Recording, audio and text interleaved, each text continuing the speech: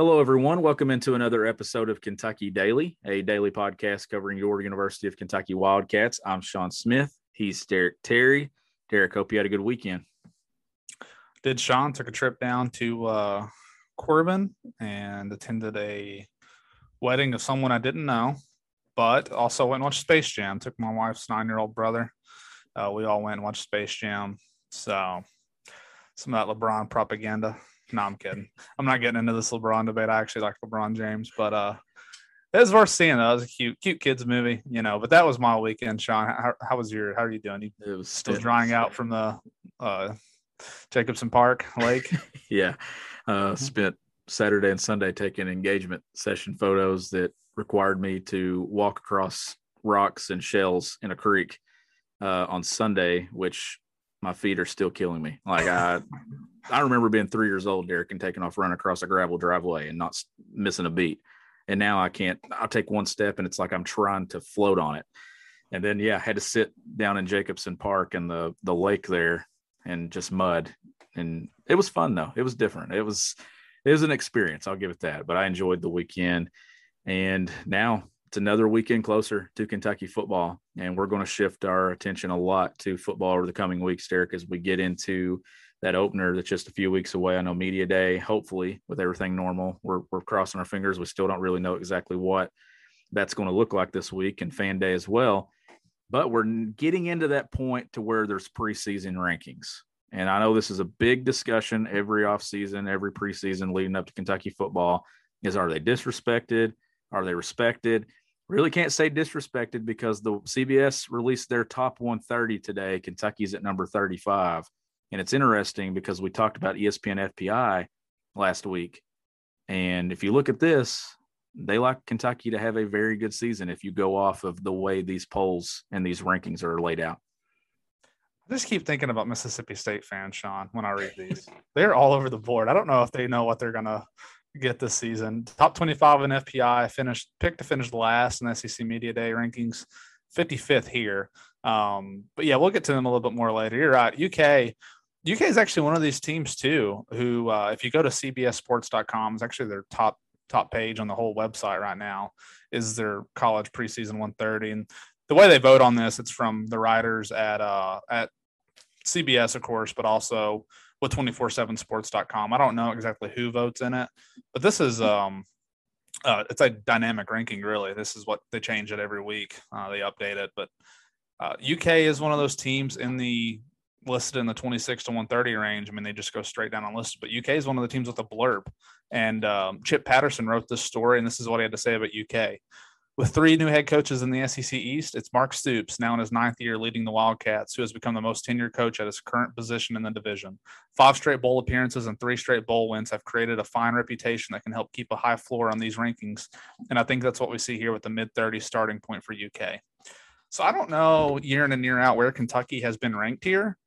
But I gotta say, Sean, there has been quite a bit of preseason love, I would say, relative to historical norms for UK this offseason, coming off a 5-6 year. Yeah, you can't argue with where they are right now. Honestly, if you're a Kentucky fan, and you mentioned 5-6, they could have easily been significantly lower. And if they wouldn't have had those years and that kind of reputation that they've built for the last 4 or 5, they would have been lower coming off a 5-6 year, especially when you don't really know what they have at quarterback. Yeah. You start that quarterback battle going, you got a whole new offense. It's really interesting when you look at these rankings. You look at who else is listed below Kentucky. I mean, there are only 3 teams in this whole list who are ranked ahead of Kentucky. And that's kind of the teams you would expect: Georgia, Florida, and LSU. Yep. After that, Kentucky's ranked higher than every other team on its schedule. And of course, Chattanooga is not listed here because they're an FBS opponent. And they're an FCS opponent. And these are just FBS rankings. But UK is somewhat pretty higher than a lot of these teams. Missouri's at 47th. And after that, there's no one listed below 55th. No. So if you go off these rankings and you're a Kentucky fan, I mean, I know this isn't how things work, but basically CBS projects Kentucky to be better than 9 of the teams they're going to play. Yeah, which would be a 9-3 season if it holds up, which would be massive. But that's the eye opener to me too, is looking at this. You see Tennessee at 68. They're on the back half of Kentucky's schedule. Vandy, 105 on the back half of that schedule. And then Missouri at 47, South Carolina at 93, and they're on the front four of that schedule. So the schedule sets up with those 4 winnable games to begin the year. And Missouri is going to be tough. You don't want to ever assume a road game in the SEC is a gimme either at South Carolina. But we've talked about how this schedule sets up with that first 4, that middle 4, and then the end of the schedule, those final 4. You could see this if this holds true, this could be a very good year for Mark Stoops in this program. If they get off, to me, the key is getting off to that really fast start. They need to go 4-0 in the first 4. They do. And again, I mean, these rankings, there will be others that come out. There's others that have already come out. You take them for what it's worth, but I do think you see a situation if you're UK, you really need to take advantage of this year. I mean, Tennessee's in a bad spot. Obviously, 68th really isn't that bad, honestly, given everything that they've lost. I kind of thought you might see them even lower. Missouri at 47, they're interesting to me because it seemed like they were kind of the talk of the SEC East outside of Florida and Georgia. And now that it's getting closer to the season, I'm not saying people aren't as high on them, but it's kind of interesting to me that UK is kind of solidly, I mean, it's 2 straight things. You got the SEC preseason predicted order of finish. UK's picked above them. And then you've got this, they're 12 spots higher. So, that's not a huge difference, 35 and 47. It's not a big difference by any means, but even the team composite things I was looking at with the star ratings. I mean, UK's at 22 4-stars versus just 9 for Missouri. I'm almost wondering if people are pumping the brakes a little bit on Missouri. I'm just not quite sure they're as talented as what people think top to bottom. But they do have a pretty good quarterback. They've got a pretty good head coach, an innovative guy who has done very well in his career, especially coaching the offense. So, again, I'm not saying that this is going to be a no doubt win for Kentucky, but I do think they're probably better than Missouri. But Louisville's pretty low. I mean, that's another team that you talk about media darlings. I mean, they were all over the preseason top 25 last year, and then they have a tough season last year and back down to the mid-60s this year. But how about this one, Sean? This is the one that, this program's kind of in bad shape, but then when you see it on this list, it's pretty crazy. South Carolina at 93. Yeah. That one really stood out to me. You mentioned Tennessee at 68, which, given everything that they've gone through, isn't too bad. Yeah. But you look at South Carolina at 93. Yeah, that's a bad spot to be in when it comes to, which this is just preseason rankings. All it takes is a win early in the season or something to kind of shift that, and you take a big jump. But yeah, that's a bad spot to be in. I mean, they're right there in the cellar, kind of with Vandy at 105, bottom in the SEC. Are there any other surprises? Ole Miss at 23, Auburn at 30. I had Auburn. I think I voted them. Was it 6th? If I'm not mistaken, I'm trying to look back on my ballot. I think I did too. 6th in the West, because I had Arkansas. No, I had them 5th. I had them 5th. Yeah, that's right. I had Arkansas 5, Auburn 6, Mississippi State 7. So that's another one of those teams that, 5th in the West. That is where they were, right? And then when the actual rankings came out, it was 5th, and they see them as a top 30 team. Texas A&M at 7, Georgia at 5, Alabama 1, just in case we've not mentioned those. Yeah, I like Ole Miss. I do. I mean, I think when you got a quarterback as good as Corral, I think that can solve a lot of problems you have. But I'd be. Can you finish top 25 with a 7-5 record? Do you think? Because I kind of think that's where they're going to end up, like that 7-5 range. So I think they might be slightly high in the SEC. It looked like LSU kind of got the benefit of the doubt in some way. Well, it's hard to judge LSU because they, more than anybody, they were really affected by opt-outs last year. And, of course, they lost so much from their national title team. I just think it's kind of hard to know much about them. So talent-wise, I do agree. They're probably a top 15 team, no question. And they kind of get the benefit of the doubt, I think, at 14. I'll be curious to see where they are moving into that. But the one team that really made me open my eyes, and I would be stunned if they performed to this level, is Iowa State at number 6. Yeah. Matt Campbell's a great coach. He's done a tremendous job at Iowa State. But they're listed ahead of Texas A&M, North Carolina, Oregon, and Notre Dame. And then, for that matter, Florida and LSU too.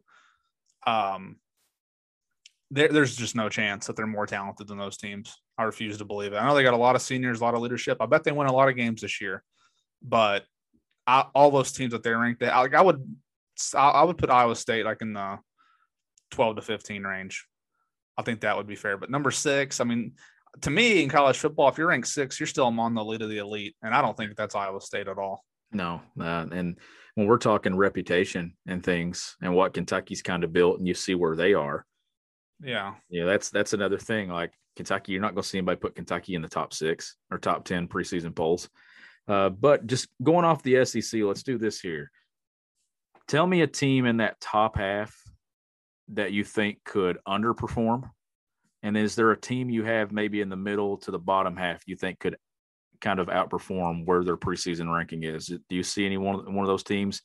I was looking at Florida or LSU. I'm thinking one of those teams are going to underperform significantly. I don't know which one it is. I think Florida would be like an 8-4 team this year. So I doubt that's good enough to finish 12th. LSU is just tricking me because, like I said, I just don't know how much we know about them. They kind of shuffled quarterbacks last year, but they've recruited so well that it's hard for me to say. I feel like in my mind, and I might have been totally wrong, I feel like LSU is going to be better than Florida. I don't know why I feel that way. I just kind of do. I think Florida's just kind of poised for a little bit of a step back this year. I think they'll still be a good team, but I just don't think they're going to be. I mean, that offense is kind of changing its whole identity this season. They're going to be more of a run-first team this year, and I just think that's going to take some getting used to. But I don't know. That's the way I was leaning too. Yeah. With it, by the way, was Florida, just because their schedule. They play Alabama, Georgia, LSU, at Kentucky, at Missouri. Tough schedule. It is a tough schedule. I think Mississippi State, just talking about some other teams, like I just don't know what to think about them. Like I said, they just fascinate me. I need to get on their message boards and see what their fans think about this season, because they're another one of those teams that is going into year 2, but they were pretty bad last year. I mean, they went 3-7. They had the big win against LSU, but I mean, when they came up to Lexington, man, they looked awful. And I know it was still early in the year, but they were throwing the ball all around. UK picked them off, I think, 6 times, 5 or 6 times. I can't remember what it was. One of those two. I mean, UK's offense was rather poor that night. And still never really felt threatened just because the defense played so well. But they do have their quarterback in place. Leach has proven over the course of his career that they can do pretty well when he's the head coach. And again, I had them picked pretty low in the SEC, but I kind of wonder if Mississippi State gets to 6 or 7 wins, you got to think they're better than the 55th ranked team in the country. So I think they got a pretty good chance to outperform that. Non-conference, what do you think about Louisville this year, Sean? I'm just kind of curious because I almost feel like people are being a little – I mean, I've pointed out numerous times on here and even on Twitter that, like, they're not a very talented team on paper based on the recruiting rankings, but they do have a pretty experienced defense. They do have a pretty deep offensive line, and their quarterback's been there a while. I'm wondering if they're being undersold just a little bit. What does their schedule look like? I've not even looked at their schedule this year. I mean, they play in a bad division. I mean, they don't – outside of Clemson and I mean how bad Florida State's been. Like I think NC State might have been picked to finish 2nd. I know basically Louisville's picked to finish 6th in its division, and to me that was just I think they'll outperform that. Yeah, and but I don't think they're going to be very good. Early, right? They play Ole Miss first. Yeah, and I would still take Ole Miss in that game. Yeah. I don't know. I mean, they definitely have some question marks. I'm not trying to make a pledge for them to be ranked super high. I'm going to guess they end up performing a lot. I almost feel like it's like been a correction almost from people being too high on them last year. And now I'm almost leaning towards thinking they might be being undersold just a little bit. So I could see them. I think they're probably around a 6-6, 7-5 team this year. If I had to guess. Where does that land, in the 40s, 50s? Yeah, I think definitely higher than 65th. Yeah, which is what I'm going off on this. So. Yeah. So that covers everything with the preseason rankings with CBS. And another big story too, Derek, is Isaiah Cummings. Obviously, the tight end position, we knew that there was going to be some shuffling there when it comes to depth. They have depth at that position behind it with Rigg coming back for an extra year. You still got Brendan Bates. But then Nick Roush this morning reported that Isaiah Cummings will be making that shift and moving over to the tight end spot. What do you think about that? When you look at him, he's a physical specimen that has the body to play that spot in the SEC and the height and size. Yeah, when we got down to Hoover and that news had come out that morning about Upshaw, I just did like an analysis piece, and I was like, I mean, you know, you got Rigg and Bates there, and you got to expect those two to be the top 2 guys, but is UK going to be comfortable rolling with Jordan Dingle, a true freshman, as its number 3? It kind of felt like UK needed to make a move to someone else. And whenever you went through the list, I think it was either going to be 2 guys. Trayvon Morgan, who transferred in here, who is listed quite a bit lighter. I think he's only listed at like 218. He is 6'6", but only listed about 218. Or Isaiah Cummings, who is like, I think, listed at 6'3", 228. And I think Cummings is rep as a pretty physical guy out of high school. I mean, he did a lot of that kind of H-back stuff, I believe. I mean, I never watched the Mel game, but I just remember watching the highlight tapes and things like that. And he's kind of a guy who, it was always kind of a question, even when he was being recruited, would he be a wide receiver or a tight end? You know, would he be fast enough to stay out there at wide receiver? He is going to be lighter than basically every other tight end on the roster, but I kind of like that. I like that he will give you a different look. Yeah. He's probably not the kind of guy down there in the goal line that you're going to put into and tell him, hey, go block this defensive end or linebacker. You know, you're going to want Bates and Rigg to do that.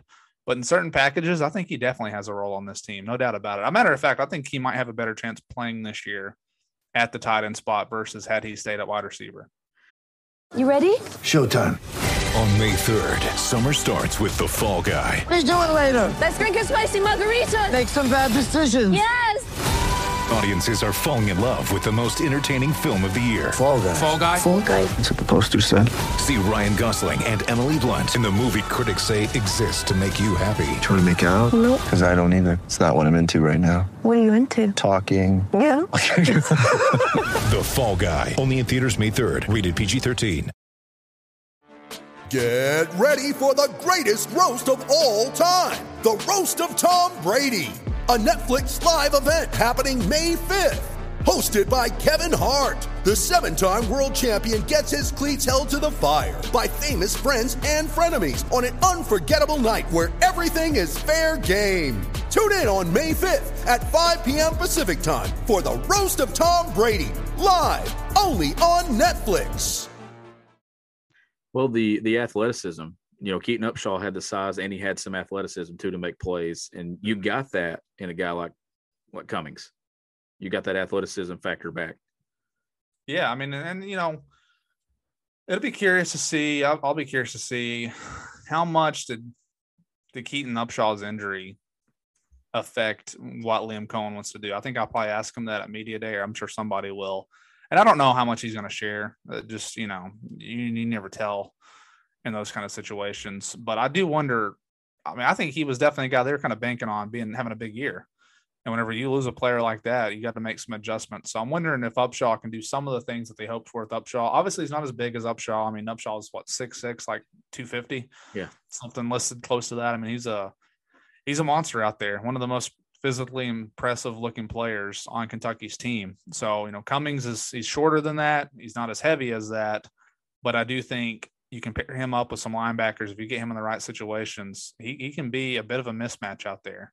So I like this move long-term too, just because, you know, you're going to lose Rigg after this year, but at this point you got to expect Upshaw to be back, given that he's going to be rehabbing the whole year. Even tight ends who leave early typically do not get picked very high. So there's, I would say, no chance he decides to go to the NFL now following his injury. So you could still have Upshaw, Bates, you know, you got to think Dingle in year 2 would have a better chance, and then Cummings as well.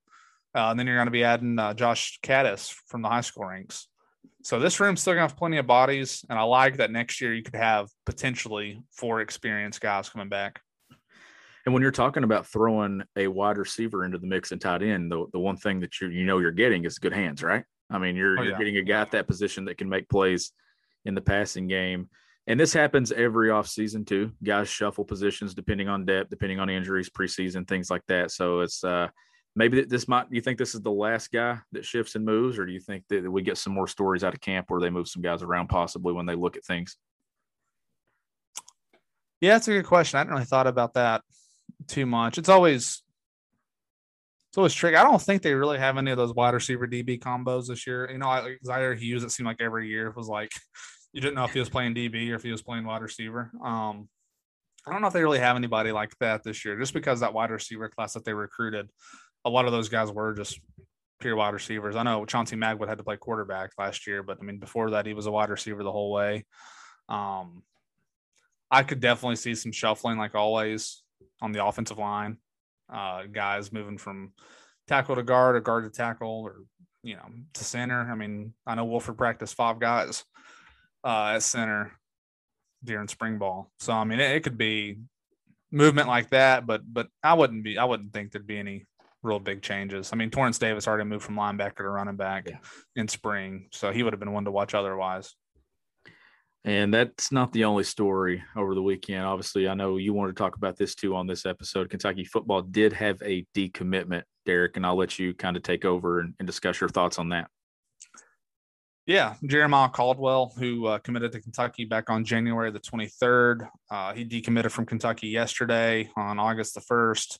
I kind of wondered, I didn't follow him on Twitter, but I did read that he had posted a couple, because August 1st, for those who didn't know, it's the first day that seniors can get written offers. And where that's different is if you receive a written offer from a school, then like you're a serious priority. Because, like you see Kentucky, they verbally offer a lot of guys. I mean, most schools offer hundreds of guys a year, and you're talking about a class that I think at max can have like 25 guys in it.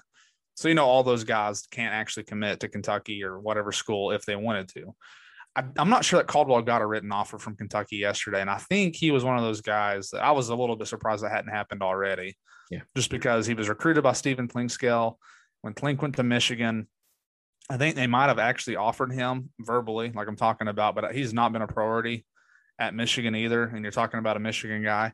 I just think he's part of that pipeline that Kentucky's really not going to focus on that much anymore. I mean, you lost your guy in Clinkscale. Prior to Clinkscale, it was not an area that Kentucky recruited very heavily.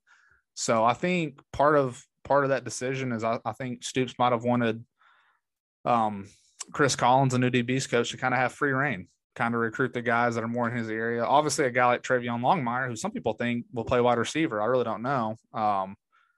Andre Stewart's a guy from Georgia. That's part of Collins' territory, but someone else was already recruiting him, not even Clinkscale. So I don't think this is a big, he is a big loss in terms of the rankings. I think he's a 4-star at Rivals, and he's a pretty high 3-star for us. And someone who I know whenever he committed to UK, there was an expectation from some of our regional reporters that he could get bumped up. But the bigger, I wouldn't say it's a huge story. It's just kind of a notable fact is, UK, at this point, it's about a lock. That whoever commits first in Kentucky's class is not going to be around come signing day. You can go all the way back, and correct me if I'm wrong, Sean. This is dating us pretty far, but I think I'm right on this. Didn't Denzel Ware, wasn't he the first commitment, and then he decommitted before ultimately committing again? I'm pretty positive. I think that's right. Of course, so Ware, obviously Ware ended up signing back, so you probably don't even count him in that. But you go to 2015, Montrell Custis, who ended up at Ole Miss. He was Kentucky's first commit in 2015. 2016, they did a good job. They got Landon Young wrapped up in like 2013. So, that kid was from Lexington. He wasn't going to go nowhere. So they were good that year. But every year since Landon Young, Kentucky's lost their first commitment. You can go to 2017. It was Mac Jones. Obviously, that turned out to be a pretty brutal loss. One of the best quarterbacks in college football last year, led Alabama to a national championship. In 2018, you had the Jarren Williams saga. You did a pretty good argument to be made there that Jarren Williams' career likely would have been better off had he just stuck with UK compared to all the moving he's had to do since then. 2019, you had Keontre Smith, who ended up at Miami. He was one of those, he went to the same high school as Josh Ali and some of those other guys, so ultimately left Kentucky. Not a surprise there. He ended up at Miami as well, like Jarren Williams. 2020, you had Richie Leonard, an offensive lineman from Florida, who ended up at Florida. And then 2021, you had Devin Williams from Ohio, who ended up at Minnesota. And now this year you had Caldwell. So whoever's first, but there is some speculation, though, in 2023, you might get another local kid to commit first, though. Ty Bryant could be a guy. He was supposed to be in the 2022 class. He's taken that COVID year. He's a little bit young for his class. I think you would feel good about him if he's first to commit. But that's just kind of the note. At this point, there's a pattern. But you will notice, out of all those guys that I mentioned, look at the schools they ended up at. UK is identifying guys early who ended up at the Floridas, Miamis, and Alabamas of the world. Those are good schools to be competing against. So if you're looking for a silver lining, that would be it. But Caldwell's instance, a little bit different for him because his main recruiter was not at Kentucky anymore. Again, I would say I don't know that we even know for sure that Kentucky continued to pursue him after Clinkscale left. Yep. And going back and looking at Denzel Ware's timeline. So Denzel Ware did commit to Kentucky on February 12, 2013. And then he unofficially visited Florida in March and then followed it like a week later with a decommitment. So then there was rumors he was going to Florida. And then he ultimately recommitted that same summer 2 months later in June. So I forgot how wild that actually was to have a player decommit, rumors of going to another school, and then recommit back. Well, it almost happened with Williams as well. Jaren, of course, was a 2-time UK commitment, and then that last one ended up at Miami. But, you know, he had some good moments at Miami, though. I mean, I can remember that game against Florida. He showed some natural talent. I think he's at South Florida now, I want to say, but he's been to JUCO. He's been all around. I mean, I don't wish ill upon any kid. I hope he can figure it out. But I do think if you were to ask him, even given how Kentucky's quarterback situation played out, I think there's still a pretty good chance he would have started at UK from day one had he come here. And who knows, maybe it still would have been a disaster. But I got to think, given what UK had on the roster at the time, he would have been given a pretty long leash to figure things out. And you mentioned all. I mean, he could be the quarterback going into this year, right? It could be a true senior going into this season had he stayed at UK. You mentioned all these written offers and everything that you're seeing them. If you've been on Twitter the last 24 hours, you're seeing written offers by the Wade twins. You're seeing written offers by Emil Wagner. They're all over the place. So when that made me want to bring that up when you mentioned that. Have we missed anything else? I will say this. I've not even teased a mailbag episode, and I think today I've received 4 mailbag questions. Okay. Just in DM. So people are excited about a mailbag, Derek. And I don't know, do you want to do one earlier in the week this week and then maybe do one after Fan Day and everything too, and kind of just depending on how many questions we get over the next couple of days? You all give us some feedback on that as well, if you want one or not. And if you do, we'll put one together for you. Yeah, in my mind, I was kind of thinking Wednesday and Thursday, split them up. Unless there's some kind of news that comes out that day that dominates the news cycle. But I was thinking we could break those up, and that would lead us right into Media Day on Friday. And then we've not done too many Saturday episodes since the season's ended. But with Fan Day being Saturday, I'm sure a lot of you guys who listen to Kentucky Daily will probably make it up to Lexington to watch the scrimmage. But if you don't, Sean and I will practice. But Sean and I will have some feedback, what we saw, and we'll discuss that. So we would love to hear your thoughts on that as well for you guys who do make it up. Yeah, and we do want to say thank you as well. July was a record-breaking month for this podcast. And Derek and I have talked about how things were going to slow down during the summer. And the opposite actually happened. Now, we don't know. Maybe in future years, Derek, when we built to a certain level, the lack of content during the summer may see those numbers drop, but they did not allow it this summer. Our listeners did not allow it to happen. No, yeah, we appreciate you guys. I didn't think we would get there, honestly. We got a lot of downloads in the last few days to push us over the top, and I'm kind of hoping that, you know, here for a while, every single month we'll end up recording more than what we just did. So it was a good month for us. Again, if you like this podcast, if you have friends who like UK, who like talking about UK sports, you know, tell them about us. Leave a rating, all those good things that we always talk about, because I really do think it's helped us these last few months.